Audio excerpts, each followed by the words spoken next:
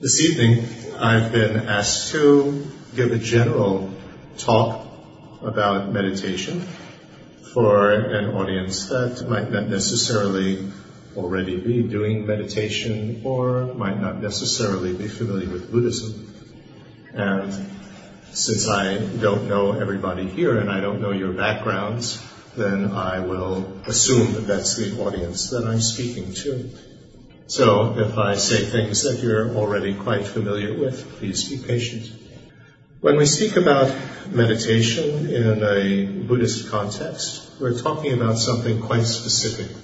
In general, in the world nowadays, we hear a lot of this word meditation, and many people look to it to help them with various things in life, because the word meditation has gotten a good reputation. But when it actually comes to doing it, people very often have no idea what to do.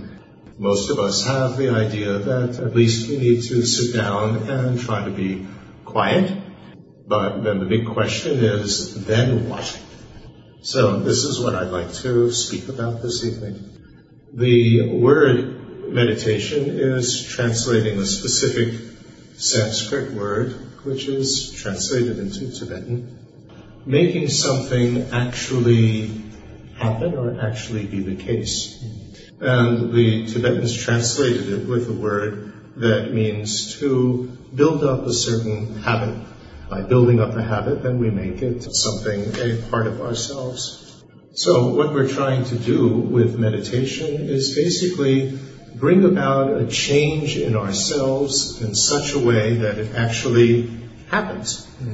And that change would be something beneficial. And so the question is, why would we want to change?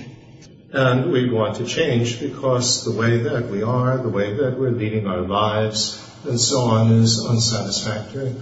We're not happy with the way that we are, with the way that we feel, with the way that we're relating to other people, to our work, our family, and we want to improve it. Now, that's very important, that we want to improve it, we want to change by going off into some fantasy land with meditation. There are many other methods that we could use if we just want an escape. We could take alcohol, we could take drugs, we could do so many things. Listen to music all day long, always have an iPod in our ears so that we don't have to think about anything. But those problems come back. We haven't learned how to deal with them in any better way.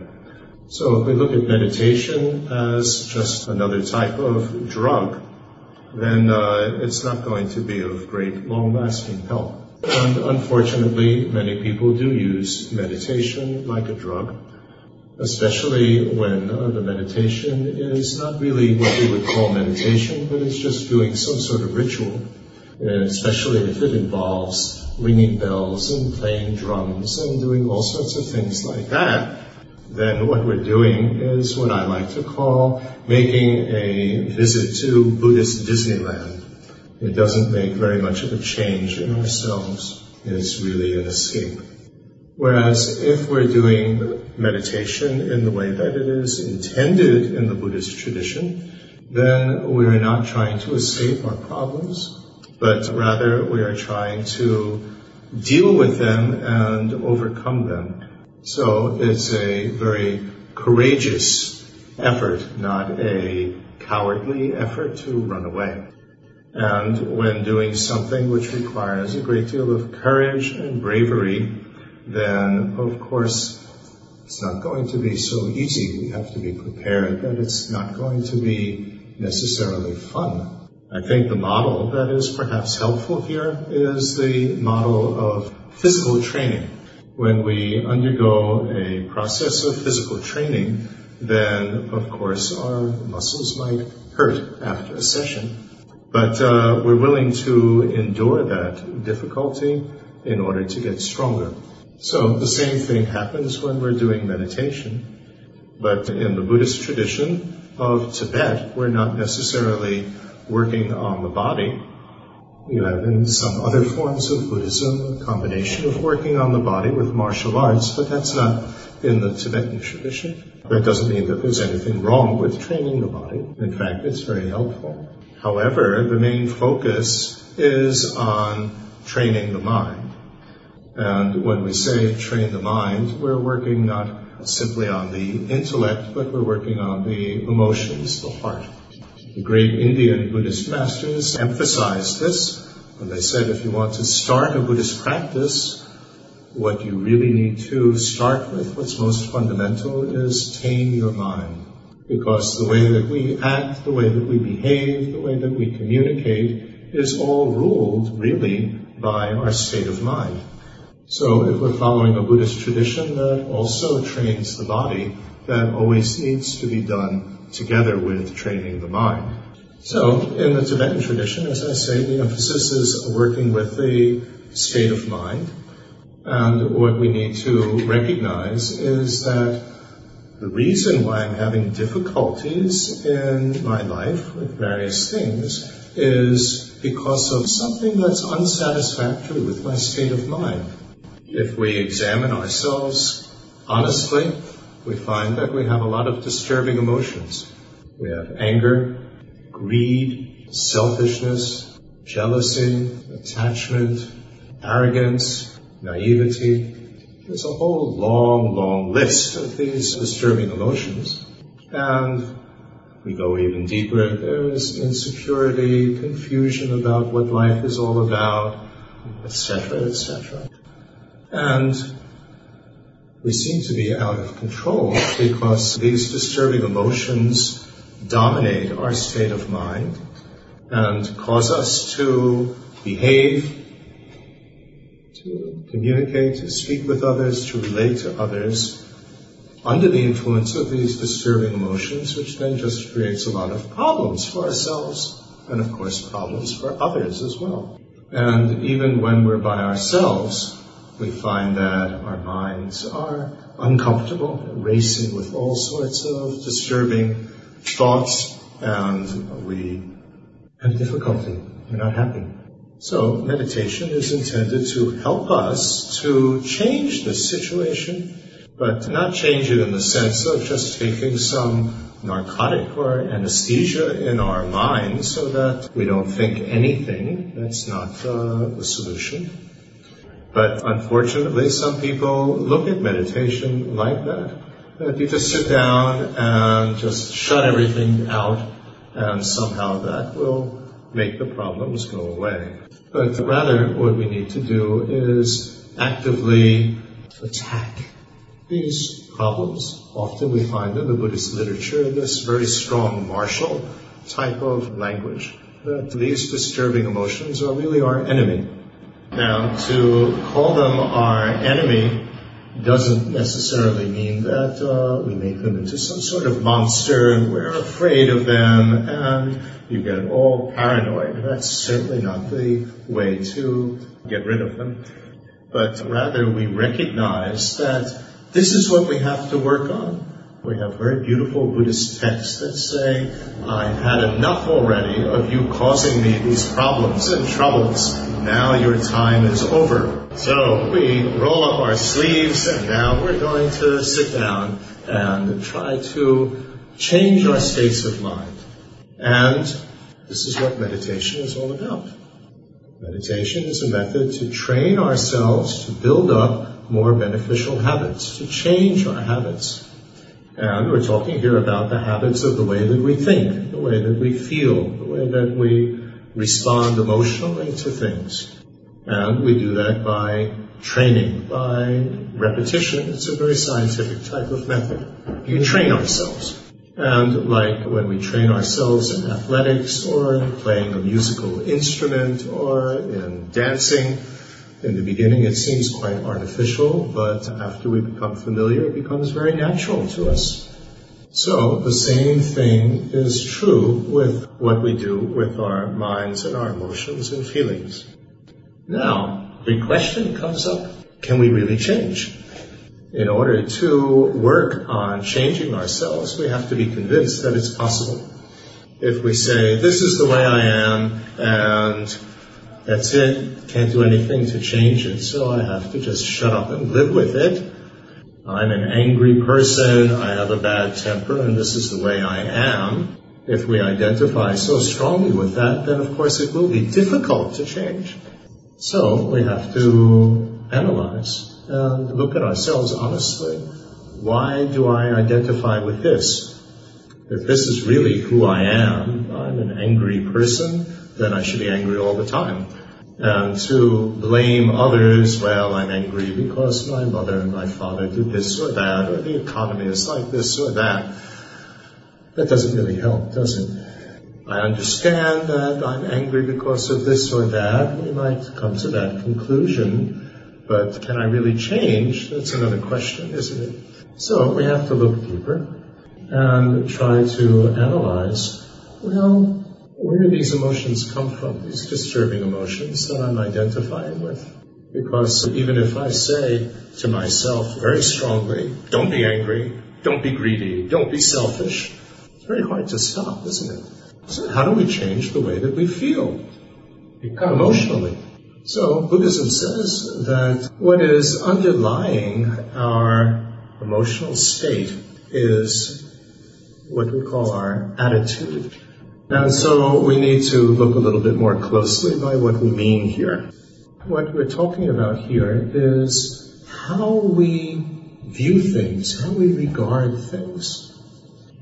For example, let's say we had work and then we lose our job. So we could look at this as the most horrible thing that could happen. And then how do we feel? We could feel angry, we could feel depressed. Why do we feel angry and depressed?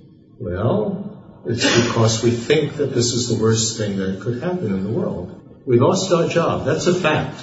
You can't change a fact. But what we can change is the way that we regard the loss of that job. And that's what we mean by this word attitude. We can look at this, at losing our job, in a different way.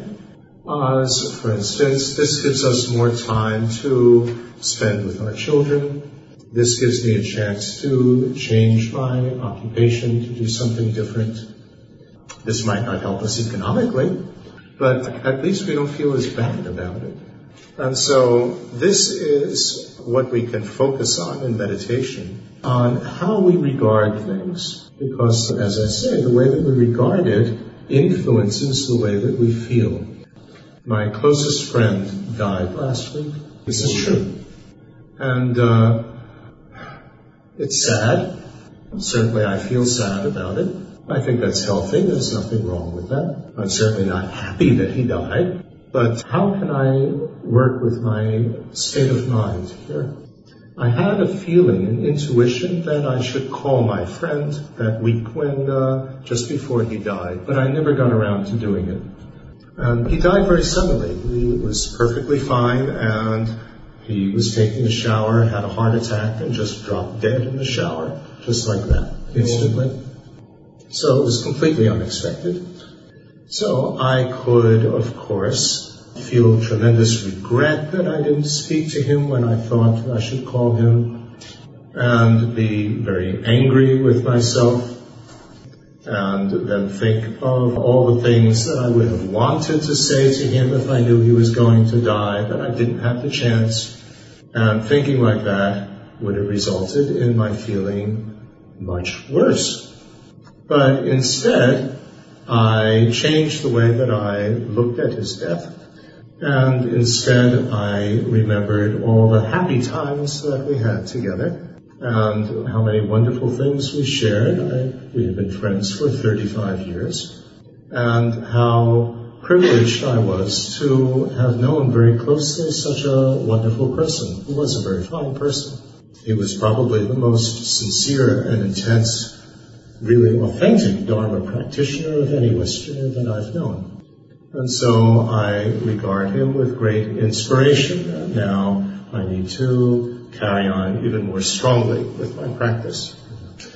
And just as he looked after his wife, her emotional state, and so on, I knew that he would feel very, very comforted if he knew that I was somehow emotionally supporting his wife. And so I have been.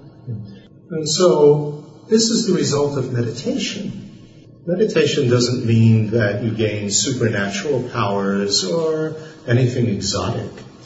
The result of meditation is that when you're faced with a difficult situation in life, and you find yourself starting to get into a very negative and unhappy state of mind and emotional state, that first of all you have enough understanding to know that if I go down the road of this negative way of thinking and feeling, it's just going to make things worse and worse and worse, and I do not want that. And I know what would be a better way of regarding this death, this terrible situation, and I have enough training through meditation to be able to change the way that I look at it and look at it in a more positive way like I described, and this changes the way that I feel emotionally.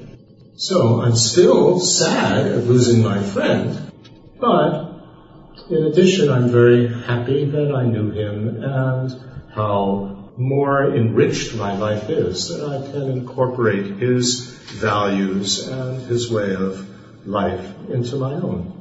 So there's a certain happiness that softens that sadness.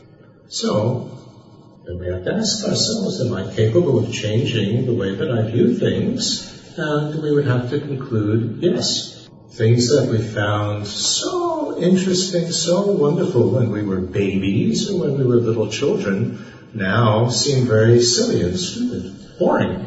Our attitude, our way of viewing a baby rattle has changed very much as we grew older, didn't it? Okay, well that changed over time, but it does indicate that the way that we view things changes. So, once we become convinced, at least to a certain level, that it is possible for me to change, then we have to actually learn what are the methods for that.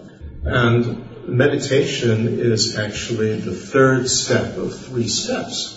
These 3 steps are, first of all, we have to learn about what would be a more beneficial habit, either hearing about it, listening to it, or reading it, or in some way we have to learn it. Now, this first step doesn't mean that we understand it, but we are just able to discriminate correctly that yes, this is the Buddhist method, this is what it is. We have the correct information. So this first step is getting the correct information. Now, that might not be so easy, since there are many people that claim to be teaching Buddhist methods and so on who are not representing the authentic tradition. And just because somebody writes a book and it gets published doesn't mean that the content of that book is correct. And just because some teacher who teaches a method is very popular or very charismatic doesn't mean either that what they teach is correct. Hitler was very charismatic and very popular. What he taught obviously was not correct. So in Buddhism, one of the things that is emphasized so much is using our intelligence. What differentiates us from animals? An animal could be trained to do anything. But what we have over animals is we have an intellect. We're able to discriminate between what's helpful and what's not helpful. Even if we don't understand at first, nevertheless we can use our intelligence to figure something out, to try it, to test it. And this is something that we need to use when we listen to teachings or read teachings. Does this make sense? We have to look. Is it consistent with the other standard teachings on Buddhism? We investigate who is this author, who is this teacher, what are their qualifications. And if we can't find this out, then we maybe listen a little bit and think and then see, well, how has it affected other people? There are many ways in which we can determine whether something is the real thing or not. Then, once we have correct information, then the next step is, after listening, receiving this information or reading it, is to think about it. And what is the purpose of thinking about it? The purpose of thinking, pondering it, looking at it from different angles and so on, is to, first of all, understand it. The first thing that we want to gain is a correct understanding of this information. The first step was just that this is the correct information. We don't necessarily understand it. Now we have to understand what that information means. And second step is that we have to be convinced that this is true, what it says, what the Buddhist teachings are saying. We could understand something and decide that this is garbage. This is not true. So we have to be convinced that it's true. And then we have to be convinced that it's beneficial. Everything the Buddha taught is for the intention of benefiting others. Buddha said that. And so, is this beneficial or not? And we look to long-term benefit.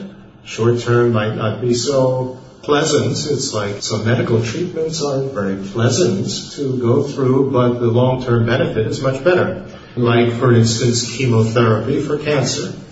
And then the last thing we have to be convinced of is that not only is it correct, not only do I understand it, not only is it true, not only is it beneficial, but I am capable of incorporating this into my life.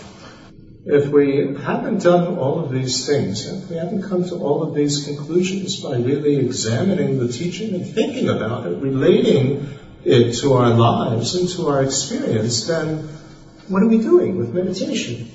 It's like buying something without having examined, do I need this? Is it going to help me? Etc. Is it any good? So, once we've done this second step of thinking about the teachings, then we're ready to actually meditate. Now, of course, that process of thinking about a particular teaching in and of itself is very beneficial, and some people might even call that meditation. We sit down and quietly examine ourselves, examine the state of mind, examine what would be better, examine how it might be possible to change. All of these things obviously are very helpful. We get insight into ourselves. And most people never take the time out to just sit quietly and look at themselves honestly. What is the state of my mind? What could be better? Is it possible to change? So wonderful things to examine.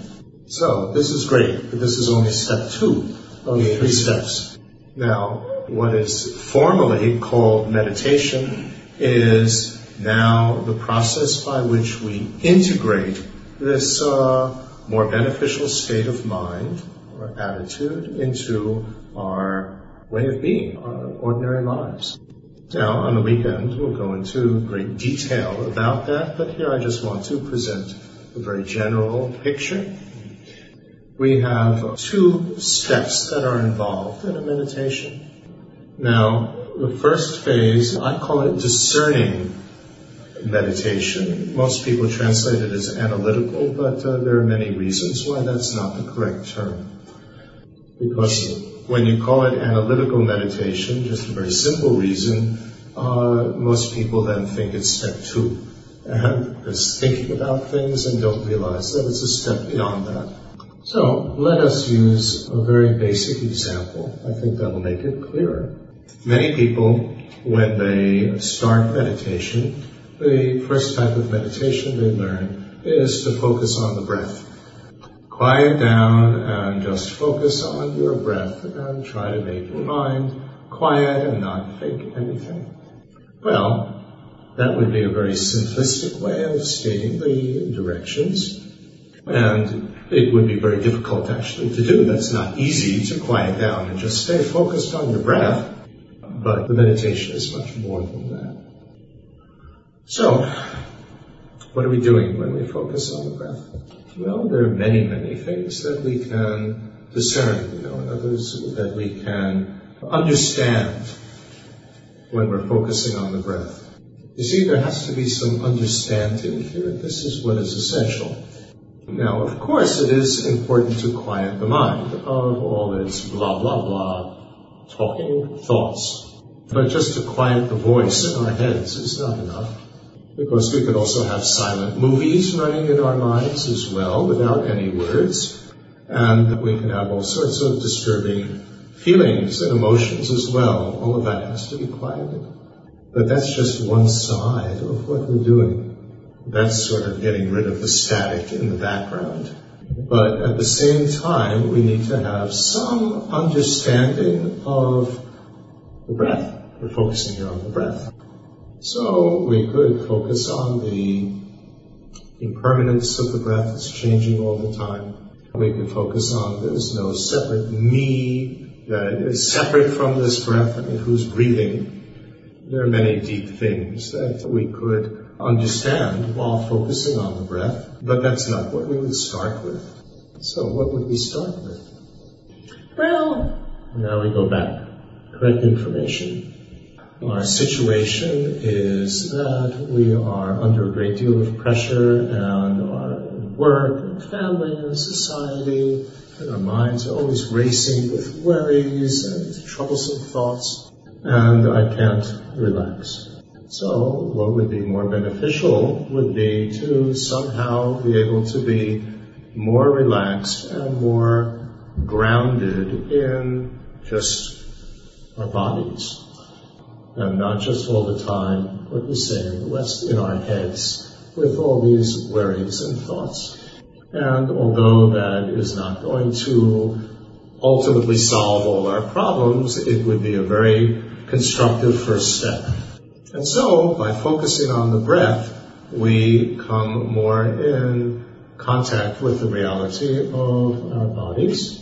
Breath is a very good indication of that. And the breath goes on and on. It doesn't stop so long as we're alive. And no matter how difficult life might be, nevertheless, the breath is still there. It's still continuing.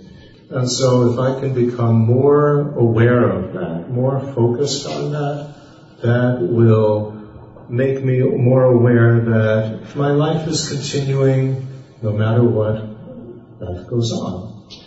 Even that would be sufficient and very helpful when my friend died, that I see, well, life goes on. Somebody dies, well, everybody dies, and life goes on. And by focusing on my own breath, that would bring me back to that understanding. So we've gotten the information, and we've thought about it, I understand it, convinced that it makes sense. Maybe we have to think about it a little bit more, but it seems to make sense. Would it be beneficial to be able to see that life goes on and more connected with my body and not totally lost in my frightened and depressed thoughts? Yes, it would be beneficial. And am I capable of being focused and aware of my breath? Well, yes, if we just stop even for 1 or 2 seconds, I can notice my breath. It's there. So, on a very simple level, we have done step number 2. It doesn't have to be on such a deep, sophisticated level. Of course, the deeper it is, the more convinced we are. But this is enough. And, of course, we have to get the instructions of how to meditate and understand them as well. So, we need to sit down quietly. We don't have to necessarily sit in some exotic position if it's uncomfortable. But certainly no music or anything like that. It needs to be quiet. We don't want to be distracted. We don't want something artificial from outside being what is responsible for quieting our minds and putting us in a good mood. Then we become dependent on that like a drug. And we try to focus on the breath coming in and out. And there are many places we can focus on it, at the nose, at the navel, going up and down the body. Doesn't make any difference. I mean, it does make a little bit of difference if we get very specific, but just focusing on the nose as it goes in and out is sufficient. Now, we have to focus with understanding. And of course, we try to quiet the mind. And if our mind goes off on other thoughts, we try to bring it back to the breath. That, of course, we do. It's very difficult, but we try to do that. And of course, one of the most important instructions is don't try to meditate for too long. In the beginning, just try it for a minute or 2. To try to quiet the mind for a half hour, it's going to be impossible. And it will be a torture. And it will be a session in mental wandering, that's all. And when we talk about having some understanding with focusing on the breath, a mental factor is just some other mental state that accompanies our focus. Now, the technical terms for these are gross detection. You want to detect things, notice things on a gross level, on a rough level, and subtle discernment. To discern, understand something on a very subtle level. And the example that's used to describe the difference of these is looking at a painting, Tibetan painting. It could be any painting. We have one here. So with gross detection, we would just detect or notice that it's a painting, and it's a painting of some people. Now, you don't have to be saying anything in your minds to understand that. I mean, this is basically what you would call understanding in very general language. You understand that this is a picture of some people. And then subtle discernment would be to look in more detail and to understand that this is a picture of Tsongkhapa. Okay, so again, we don't have to say anything in our minds in order to understand it and view it with that understanding that this is a painting of a figure and that is Tsongkhapa. So this is what we do while focusing on the breath. We understand that this breath is something which is going on all the time. And we discern very, in detail that, there it is, goes in and out of the nose. Well, fine detail just means a more specific, subtle understanding of it. And that no matter what happens, it will continue as long as I'm alive. And so it's very steady, it's very secure, it's very dependable. So long as I'm alive, obviously, it will stop at some point. So that's the understanding that we have while focusing on the breath. And we notice that. This is why it's called discerning meditation. You actually actively notice that. You don't have to say it in your mind, but you notice that. So that's discerning meditation. So we're not really analyzing it. We are discerning it. We are viewing it. We are understanding it from a certain point of view, in a certain way. And then stabilizing meditation, the second step, is when we don't have to actively discern it in this way, we just know it. And so that's quite a different state of mind between actively understanding something and just knowing it. And so we continue focusing on the breath, and quieting down, but with knowing that the breath goes on and on, it's always there, and that as a result, what is the result of this? It will ground us to our bodies and make us feel more stable and secure. And if we practice, here's this word that's used so loosely in Buddhist circles, if we practice, what that means is we repeat this meditation, this exercise over and over again, and preferably every day. And especially we try to remember to practice this when we are particularly feeling upset. And of course, any training like this is difficult, like we use that analogy of a physical training. But eventually, this understanding becomes so deeply ingrained in us that we know this all the time. I know that life goes on. I know that there's no problem, in a sense, on a very deep level. When I say no problem, I'm not being flippant here. Of course, there may be the problem, a friend died, you lost your job, or you have a sickness, whatever. But on a deeper level, life goes on.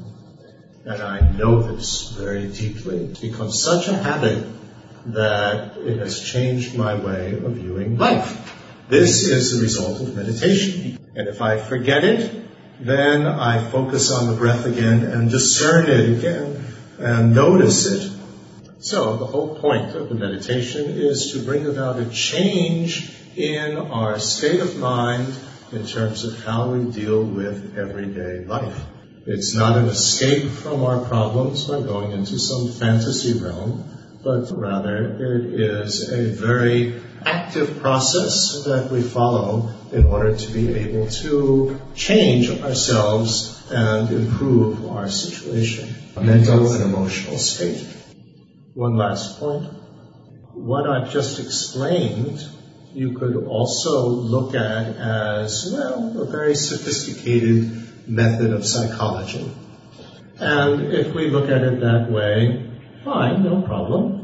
But we have to be careful not to think that this is all that Buddhism is. It's just another form of psychology. It's an Asian psychology. Buddhism is much more than that. This is just a first step. But it's an important step. In Buddhism, we're aiming further than that, but you have to go through this first step first. These are much more difficult goals to achieve. And we might not understand these things, we might not be convinced that any of this is possible and so on, but the minimum that we need is respect for the fact that Buddhism is talking about this and it's not just a psychology. But it includes these methods, it includes these psychological techniques, and anybody can use them and benefit from them. So that's all that I wanted to speak about this evening. And this weekend we'll go more deeply into actual methods of meditation. So thank you very much. Then why don't we just end with just 1 minute sitting quietly and try to focus on the breath with this understanding that we discussed.